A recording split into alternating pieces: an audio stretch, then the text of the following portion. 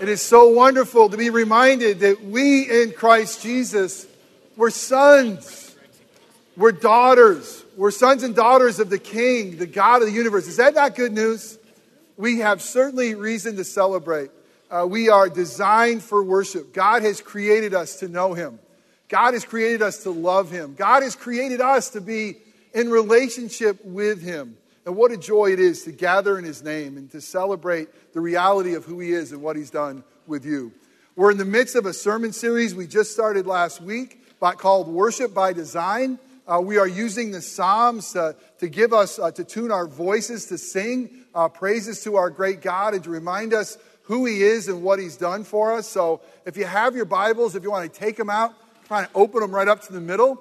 You'll find in there the Psalms, the songbook of the Scriptures, the story of the Bible and beautiful poetry and songs. We're going to be in Psalm 100 today, so you want to find yourself there. Also, let me give you a fair warning. We're actually going to be all over God's Word today. It's a glorious what He has laid on our hearts and reminded us that we're called to worship. Well, I know one thing for sure, that calling your children has changed over my lifetime. The way that I was called, the way I contact my children is greatly different in many ways. When I was called, especially called home, called back to the dinner table, called back to fellowship with my family, this is what actually happened. I was literally called home. The door would open up and I would hear, yoo-hoo! That's what I heard, yoo-hoo! I mean, I didn't have to know anything else. I knew that yoo-hoo unlike any other yoo-hoos around. That was my mom's yoo-hoo. But what came after the yoo-hoo was, yoo-hoo, Jeffrey. And I knew whatever I was doing, it meant, hey, fellowship with my family has come. Dinner at the table, drop what you're doing, and run home. Well, for me to call my family, I'm sure they're very grateful for this. I don't open the door and yell out, yoo-hoo. I get my iPhone out. I go to group text because, one's in North Carolina, one's on Lookout Mountain, Georgia, one's at Rollins, one's here, and you group text them. I got my wonderful family group text, and I can easily call them, ask them how they are doing. I got to tell you about my family. Man, are they a mess. Some of them are able to get in there and change the name of my group text. So no longer is it my wonderful family. I'm not going to tell you what they put because you'd throw us all out of church, But that's how we call to one another most frequently. I imagine you do too. Anybody ever remember the yoo-hoo call? Anybody else got called home? Anybody of that era being called back? It's amazing how we communicate now. Well, God is a God. Listen, God is a God who calls out to us. God is a God who knows us by name. And He's going to say, yoo-hoo! Come on, come to worship. Come into relationship with me. God is a God. The God who is so amazingly gracious and so loving. And this God is so crazy about you that He continually calls us into His presence. He calls us to come. He calls us to come and to know Him and to love Him. He calls us to worship Him, that which He's created us to do. Well, this is really the story of the whole Bible. The story of the Bible is how God has not only created us for worship, but how God continually calls us to worship. It's an incredible story of love. I don't know if you had a chance to look through it or read it. Although there's 66 books in this Bible, and although it's written in primarily two different languages over thousands of years, it's one love story. It's one story of a God who is. It's one story of a God who loves. It's one story of a God who rescues. And He rescues through the work of His Son. And it's a story of a God who calls. As we look at this story, we realize that God created everything out of nothing. Talk about a powerful God. Talk about a God who speaks and all the stars and the suns and the universe and creation leaps into existence. What a mighty God. But of all His creation, He created you and me in a special and unique way. He has given us a voice that He's given no others. That we're in His image. We reflect who He is. When God sees you, He sees Himself. It's incredible. And He's created you to worship Him. That's the ultimate reason why you and I are created, to have fellowship with him, to ascribe him worth, and to walk with him. But the story of the Bible will tell us that we were created that way. We were created to walk and talk and live with God and to love him and be loved by him. But the story early on takes a tragic turn. It takes a tragic turn, and man, we rebelled against God. We sinned against God. We basically said to God, you know what? We're going to do things our own way. We're going to kind of pursue life apart from you. And that's what the Bible will tell us about, that we call the fall into sin. But you know what's scandalously good about our God? I mean, unbelievably good when you get to the reality that God made us for himself, he made us for his worship, and we messed it all up. Guess what? God still calls. God still graciously calls out to us. God still welcomes us to come into his presence. Throughout Scripture, we hear that call in different voices, often through prophets, and we hear that. But in the end times, it tells us, in the last days, the voice to come to call us to worship was God's Son. That God's Son himself has come to call us to worship. And you know what? The beautiful thing about God, there's so many beautiful things. I mean, it's so gracious that he calls you to worship even today.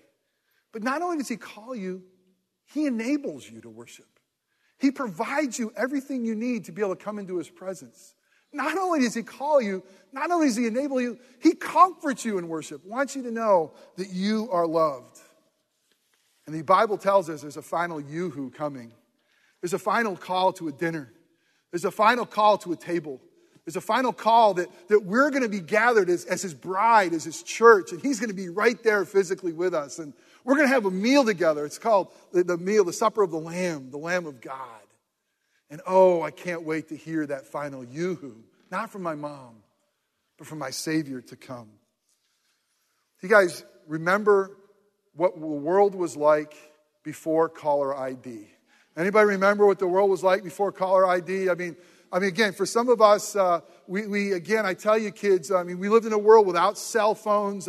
We had landline phones. We didn't even have, at the time, cordless phones. And there was a time that when your phone rang, it didn't have a certain ring for your friends, a certain ring for your family, a certain ring for your beau, a certain ring for solicitors. When the phone rang in your house, when I was growing up and your parents were growing up for the most part, we had no clue who was calling. It was a mystery. The phone was ringing. And you didn't know if you're going to hear the warm, wonderful voice of a friend that you've longed to hear, or you're going to hear the annoying questions coming from a phone solicitor. Is it not true? So it's like, okay, do I answer it? Do I not answer it? Who's going to be on the other end? Nowadays, it's easy peasy, isn't it? You look at your phone saying, no, thank you. Voicemail that one. I don't ever do that to you as far as you know. Or, hit a text reply. But back in the day, we had no one calling. It was, who knows? I remember during those days, I got a call once from an annoying solicitor asking me to get myself even further into debt and to have a credit card. By the way, by God's grace, well, let's get to the story. So he called up and asked me for a visa and said, we would like to offer you an NFL visa of your favorite team. Who is your favorite team? Pray for me. It's the Buffalo Bills. Okay. We're going to send you a visa for the Buffalo Bills. I said, you're calling me to tell me I'm finally made the Buffalo Bills? No, sir. No. We're calling you to tell you we're going to try to offer you a credit card with the Buffalo Bills on it. I don't care if you pay me with cash, check, or credit card. As long as I'm on the Bills, that's fantastic. No, sir, this is a credit card. Can I play quarterback? I love that position. I would love to play. Sir, we're offering you a credit card. And for the first time in my life, I had a solicitor hang up on me. It was great. Well, you see, back in those caller ID reality, but we live in a world that you are constantly being called by something. Think about that. We live in a world that's constantly going to be calling you to something. And you're susceptible to that. Why? Because God has created you to answer a call. God has created you specifically to worship. And so we're going to have all these competing calls in our lives. And I wish we had a caller ID. And God does give us his word to discern. He gives us a Holy Spirit to discern. But we sometimes get lost. What calls do we answer? What calls in life right now are you answering? Because the ultimate call is a call of God to worship. To call of God to come and surrender our lives to Him. And we urgently need to answer that call. We urgently got to make sure that when God calls by His grace, we respond for His glory. Why? Because He's created us for Himself. He's created us in His image to worship. And life truly begins when we answer the call. According to the Bible, life and life abundantly by God's grace is found when we hear God's call in our life. And when we respond to that call through the work of His Son. And we can truly begin to live as we are connected to Him.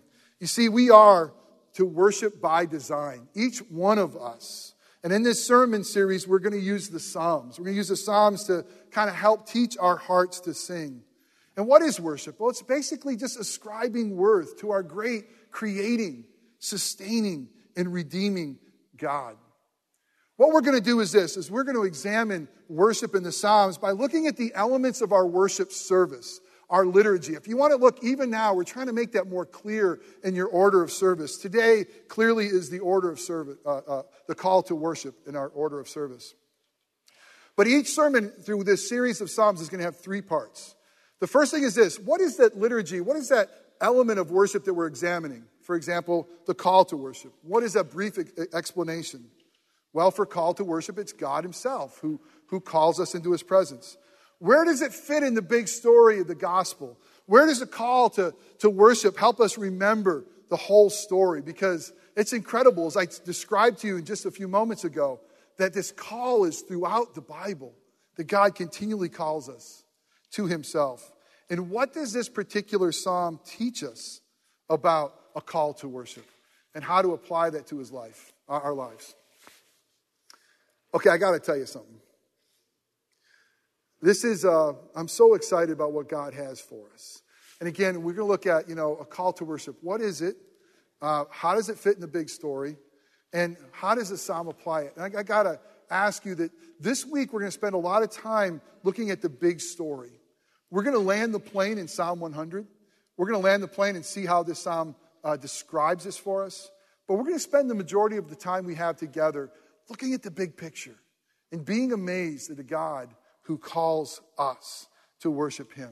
So let's hear that call. Jack read it as we began, but let's read it again out of Psalm 100. It's throughout Scripture, but this psalm again calls us. Let us be mindful that this is God's Word. This is what many call God's hymn book. This is the whole Bible and pictures and poetries. If you were here last week, I told you the reformer John Calvin said that the Psalms are like the anatomy of the soul. It just gives us all of the emotion of man are right here, but also such a beautiful description of God and how He's come to love and to rescue us. But here's what I know for sure. This psalm that we're about to read is God's Word. And God wants to sing it into your ear in a way that it transforms your heart of His love and grace in our lives. So may God add His blessing as we read it. It's in the bulletin in your hand or your Bible or the words behind me. Hear the word of the Lord. Psalm 100. A psalm for giving thanks. Make a joyful noise to the Lord, all the earth. Serve the Lord with gladness. Come into His presence with singing. Know that the Lord, He is God. It is He who made us, and we are His. We are His people, the sheep of His pasture. Enter into His gates with thanksgiving and His courts with praise. Give thanks to Him. Bless His name. For the Lord is good. His steadfast love endures forever, and His faithfulness to all generations. Let us pray. O holy, matchless, infinite, eternal, immutable God, the grace that You display to call sinners like us into Your presence. And Father, we praise You for Your glorious character. We praise You for Your glorious grace, that You have bid us to come, and to come just as we are. And you alone are the one who not only calls us, but enables us to come. We thank you for that. And God, we thank you that we could come not in fear, but we could come in joy. We could come in love because we belong here in your presence as your people because of the work of your Son. So God, come again and tune our hearts, tune our lives to sing your praises, to ascribe you the worth that you deserve as creating, sustaining, and redeeming King. God, give us ears to hear your voice, Jesus. Jesus, we ask that you would give us minds to understand your word, that you would give us hearts that would embrace your love and be transformed by the good news of the gospel. That God, you'd be so clearly with your people that you would give us feet that would walk in a manner worthy of your great name, Jesus. God, the things that I say that are wrong or merely my opinion, may those things fall away and be forgotten quickly. But the things that are said that are true and contain the good news of the gospel, would you use those things to make us more like your Son, our Savior, Jesus? And it's in his holy and matchless name that we pray. Amen. In your bulletin, you'll find an outline if you want to follow along with me of this sermon. And again, we're going to start off by saying, where does God's call to worship fit in the gospel story? And how gracious it is of God to call you and to call me into worship. Again, God has created us for worship. And when he created us according to the Bible, not only did he create us for worship, he created us and gave us a place to worship. He put us in a sanctuary. He put us in a place of perfection. He put us in a place called the Garden of Eden. And it was the ultimate place at the time to worship God. That man and woman could dwell with God. We could walk with God. And it wasn't like in the Garden of Eden, like there was a worship time at Sunday at 10:45. Because God was there. And because sin wasn't. And because God had fellowship with man and women. All of life was worship. Everything they did from taking care of the ground and the animals, everything they did was worshiping their God. The way they loved one another. The way they loved God's creation. Everything was worship. And it was beautiful. You know, the aesthetics of a place often has a very profound effect on your worship. Have you ever gone to a place and immediately felt reverent? Maybe it's an outdoor place like the beach or a mountain. Have you ever gone into a certain cathedral and immediately think like, wow, man, the reverence. Do you know how amazing our staff works to make this place aesthetically pleasing to worship? But I just think of the garden. I think of the beauty. How much beauty that must have been that led them to worship.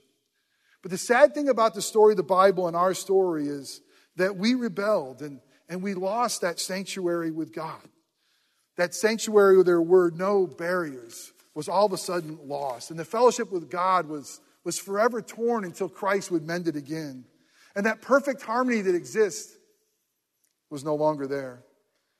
When we sinned and rebelled, we lost that beauty. We lost that signature, that sanctuary. And you know what we did? Although we were created for God, you know what we did? Instead of worshiping from God, we hid from him. Instead of running into his arms and saying, God who created us, God who loved us, we hid from him. We were afraid of him. We knew that God was holy because of this fall and sin, and he was just. And now all of a sudden, fear triumphed over love. And God was no longer safe because of our sins, and so we hid ourselves from him. We realized we were naked. We realized that we needed a covering. We just couldn't boldly come into God's presence. Something had to cover our shame. Something had to cover us that allowed us to come in to God's presence. And in the midst of that fall, we have the most glorious, beautiful first call of worship. And the first call of worship that God called us is out of darkness, out of hiding, out of our shame. Maybe God is calling some of you even right now out of your darkness, out of your shame, out of your brokenness, because that's what the first call was about. The first call of worship was this: where are you? I've created you for myself. I've created to know and love you. And now because of the fall, where are you? How come you're hiding? How come you're running? The beautiful thing about our God is he still calls. Listen, you got to hear that. He still calls to each one of you who feel the shame, who feel the brokenness of this world, of your sin. He calls us out of our hiding, out of our fears, out of our shame, into his presence. And the reality is what do we have to bring to God? And when he calls and says, where are you? What do you bring God to appease him? What do you put on to make sure you're covered? What do you have to offer? It's basically the Bible will say we have no merit. We have nothing to offer. We have nothing. And God knows it. And yet he still gloriously and graciously calls you. He says, come as you are. I know your junk. I know your story. I know your shame. I know your brokenness. I know those things that you habitually fall over. I know it. I know you have nothing to offer. I know that you have nothing to barter with. But come. Come to me just as you are. Come to me without money. Come to me without price. Come to me and watch me provide. Isaiah 55, the prophet Isaiah, verses 1 through 3, I'd really encourage you to make note of that. He says just that. Come to living waters. Come to you. Come. All you need to come with is your thirst, your need, your brokenness. God so graciously calls those who are weary, those who are broken, those who have nothing to give him. He says, come. That's the glorious call of God. But God not only graciously calls us to worship, ready for this? God himself clothes us to worship. Have you ever gone to an event you just felt like you didn't have the right attire? I mean, I'm sure you've been invited to something and you look in your closet and you say, I got nothing to wear. You're like, seriously? May God help me if I ever say I have nothing to wear. Katie argues I have more clothes than she does. And there's a running argument, don't come over and count. I don't know. But I've been invited to an event I have nothing to wear. You folks, any folks like the black tie events here? Pain in the rear for me. I don't have a black tie. Finding a tux and triple extra huge, squeezing into those things. Don't have the right attire. I've even heard folks sometimes say, I could make church. I had nothing to wear. Listen, if Ed Kent can give announcements in shorts, come as you are, right? I love Ed. But here's something you need to know about God, and you never should forget it. Here's something you need to know. What God requires of us, he provides for us. He's holy God. What God requires of us, he provides for us. And in the story of the Bible, it's incredible. When God has seen that man has sinned, and when man has rebelled against him, how gracious, we looked at it, how gracious was it for God to still call, where are you? Incredible. But he does more. Do you know that in Genesis 3, it will show us the grace of God in a picture form that kind of is a taste of what's to come? Because we see in Genesis 3 that God himself will provide a covering for us. That God himself will provide a sacrifice to cover our sin and shame. That something else is going to die in our place. I want to read something to you. Genesis 3. Genesis 3 verse 21. The fall has happened. Man realizes that they're naked and they realize they have the shame of guilt. That sin has come into the picture. God has talked to Satan, promised a Savior. God has talked to man and the woman. And then here's what God does. Listen to this. Genesis 3:21. And the Lord God made for Adam and for his wife garments of skin and clothed them. Now that may not sound as radical as it really is. But you got to understand that this is incredible. When our sins separated us from God and we knew that we were naked and we knew that we couldn't come into his presence anymore, you know what God did? He covered us. And you know how God covered us? He provided a sacrifice. Interesting, with the Hebrew word here for garments is usually linen, but it makes it clear, the writer here makes it clear, this is an animal skin. That there was something that was killed so that they could have still life with God. That God would offer a sacrifice, a substitute. That Adam and Eve's life was not immediately taken, but instead God would offer a substitute, kill something, an animal, so that they could live and be clothed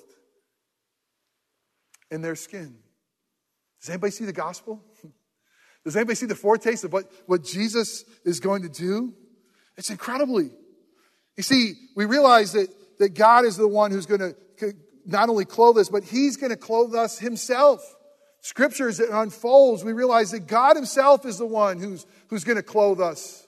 God himself is the one who's going to save us. God himself is the one who's going to rescue us. Let me turn to Isaiah again. Isaiah 59. Now remember, this is 700 years before Jesus. And Isaiah 59, there's this judgment that's coming, and God is looking for one who will save his people and redeem his people. And God realizes there's not one who's worthy. There's not one who will rescue. There's not one who can unite us back to God. And he says in verse 16 this, he saw that there was no man and wondered that there was no one to intercede. Then his own arm brought him salvation, and his righteousness upheld him. He put on righteousness as a breastplate and a helmet of salvation on his head. Picture a crown of thorns. He put on garments of vengeance for clothing and wrapped himself in zeal as a cloak. The story of the Bible is that God himself, now he clothes us for worship, and he clothes us with worship with what he himself wears. That unbelievable, the promise in Isaiah that he himself will put on righteousness and a crown and come rescue, we see fulfilled in John 1, who says the word, the eternal word of God, who is God Almighty, the very God of very gods. He put on your and my flesh.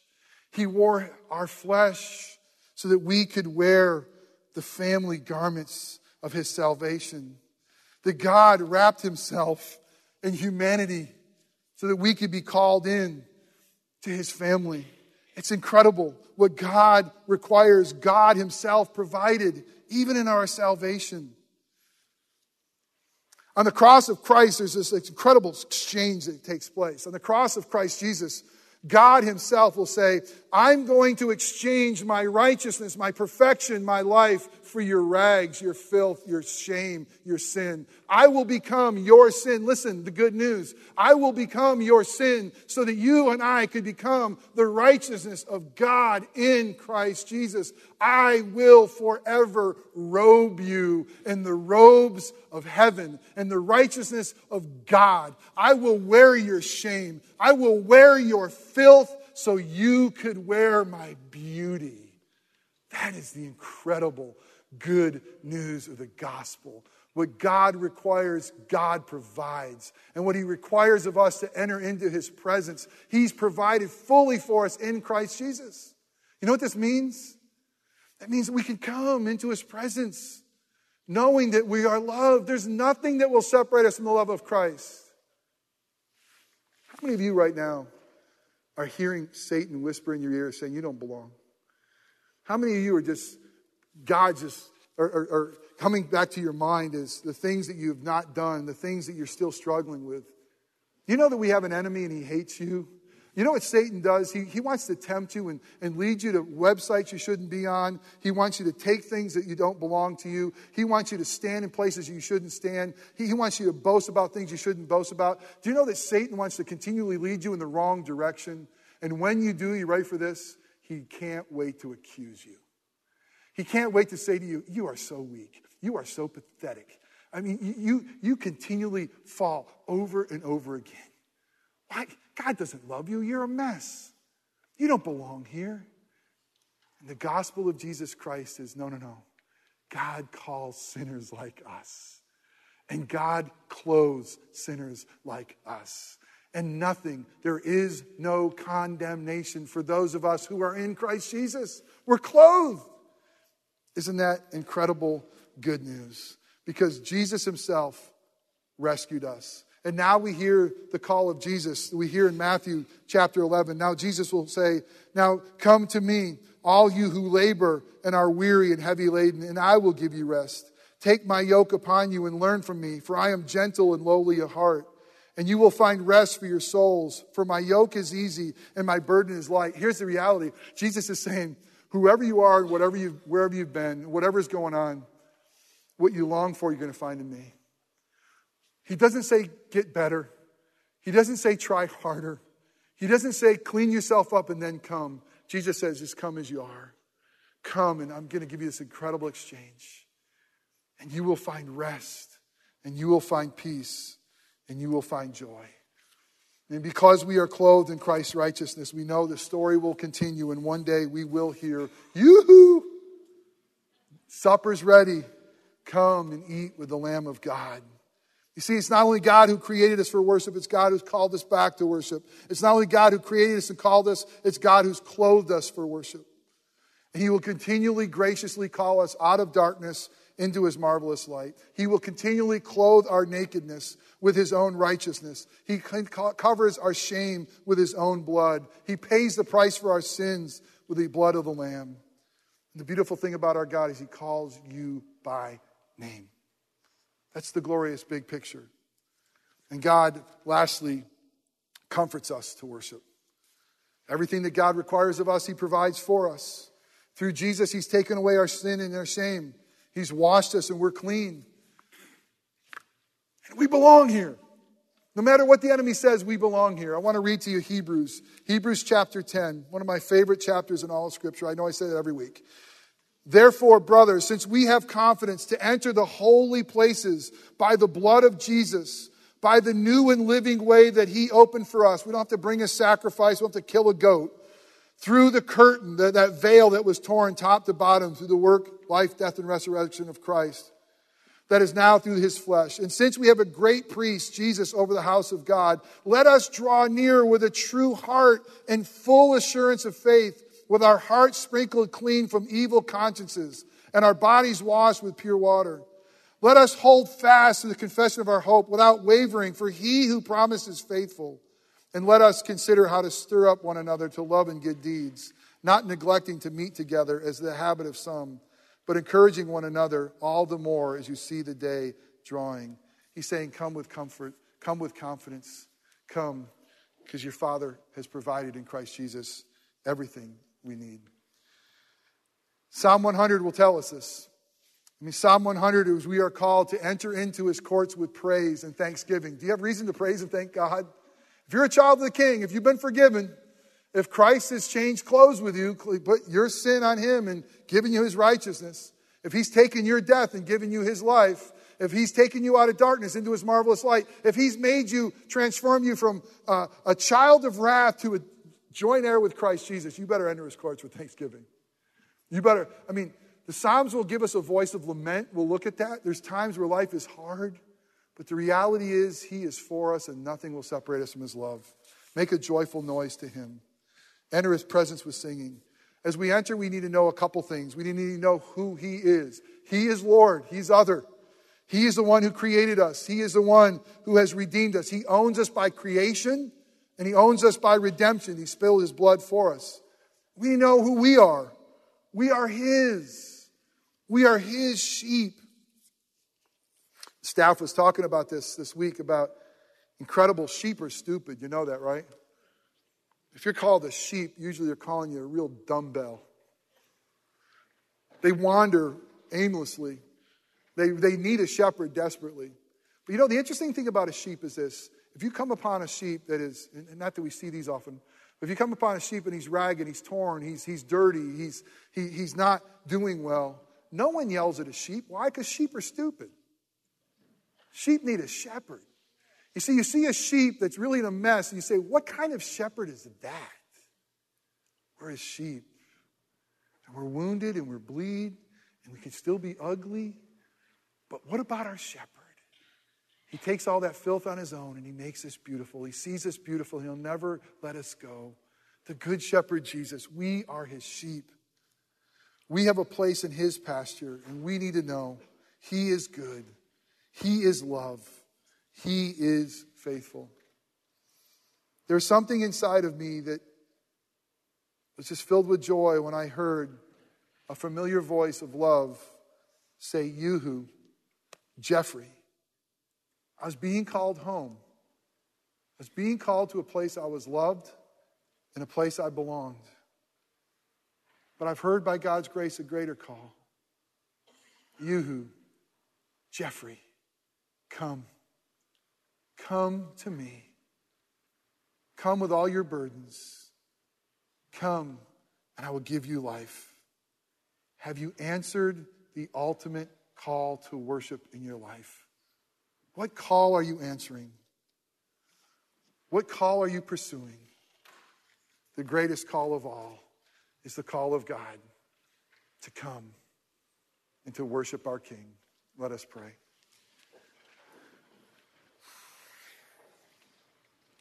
Father God, we thank you that you have designed us. We were designed to worship by design from your loving hand. And God, even when we messed up that design, your grace still triumphed over our sin. And you continue to call sinners like us back into relationship with you.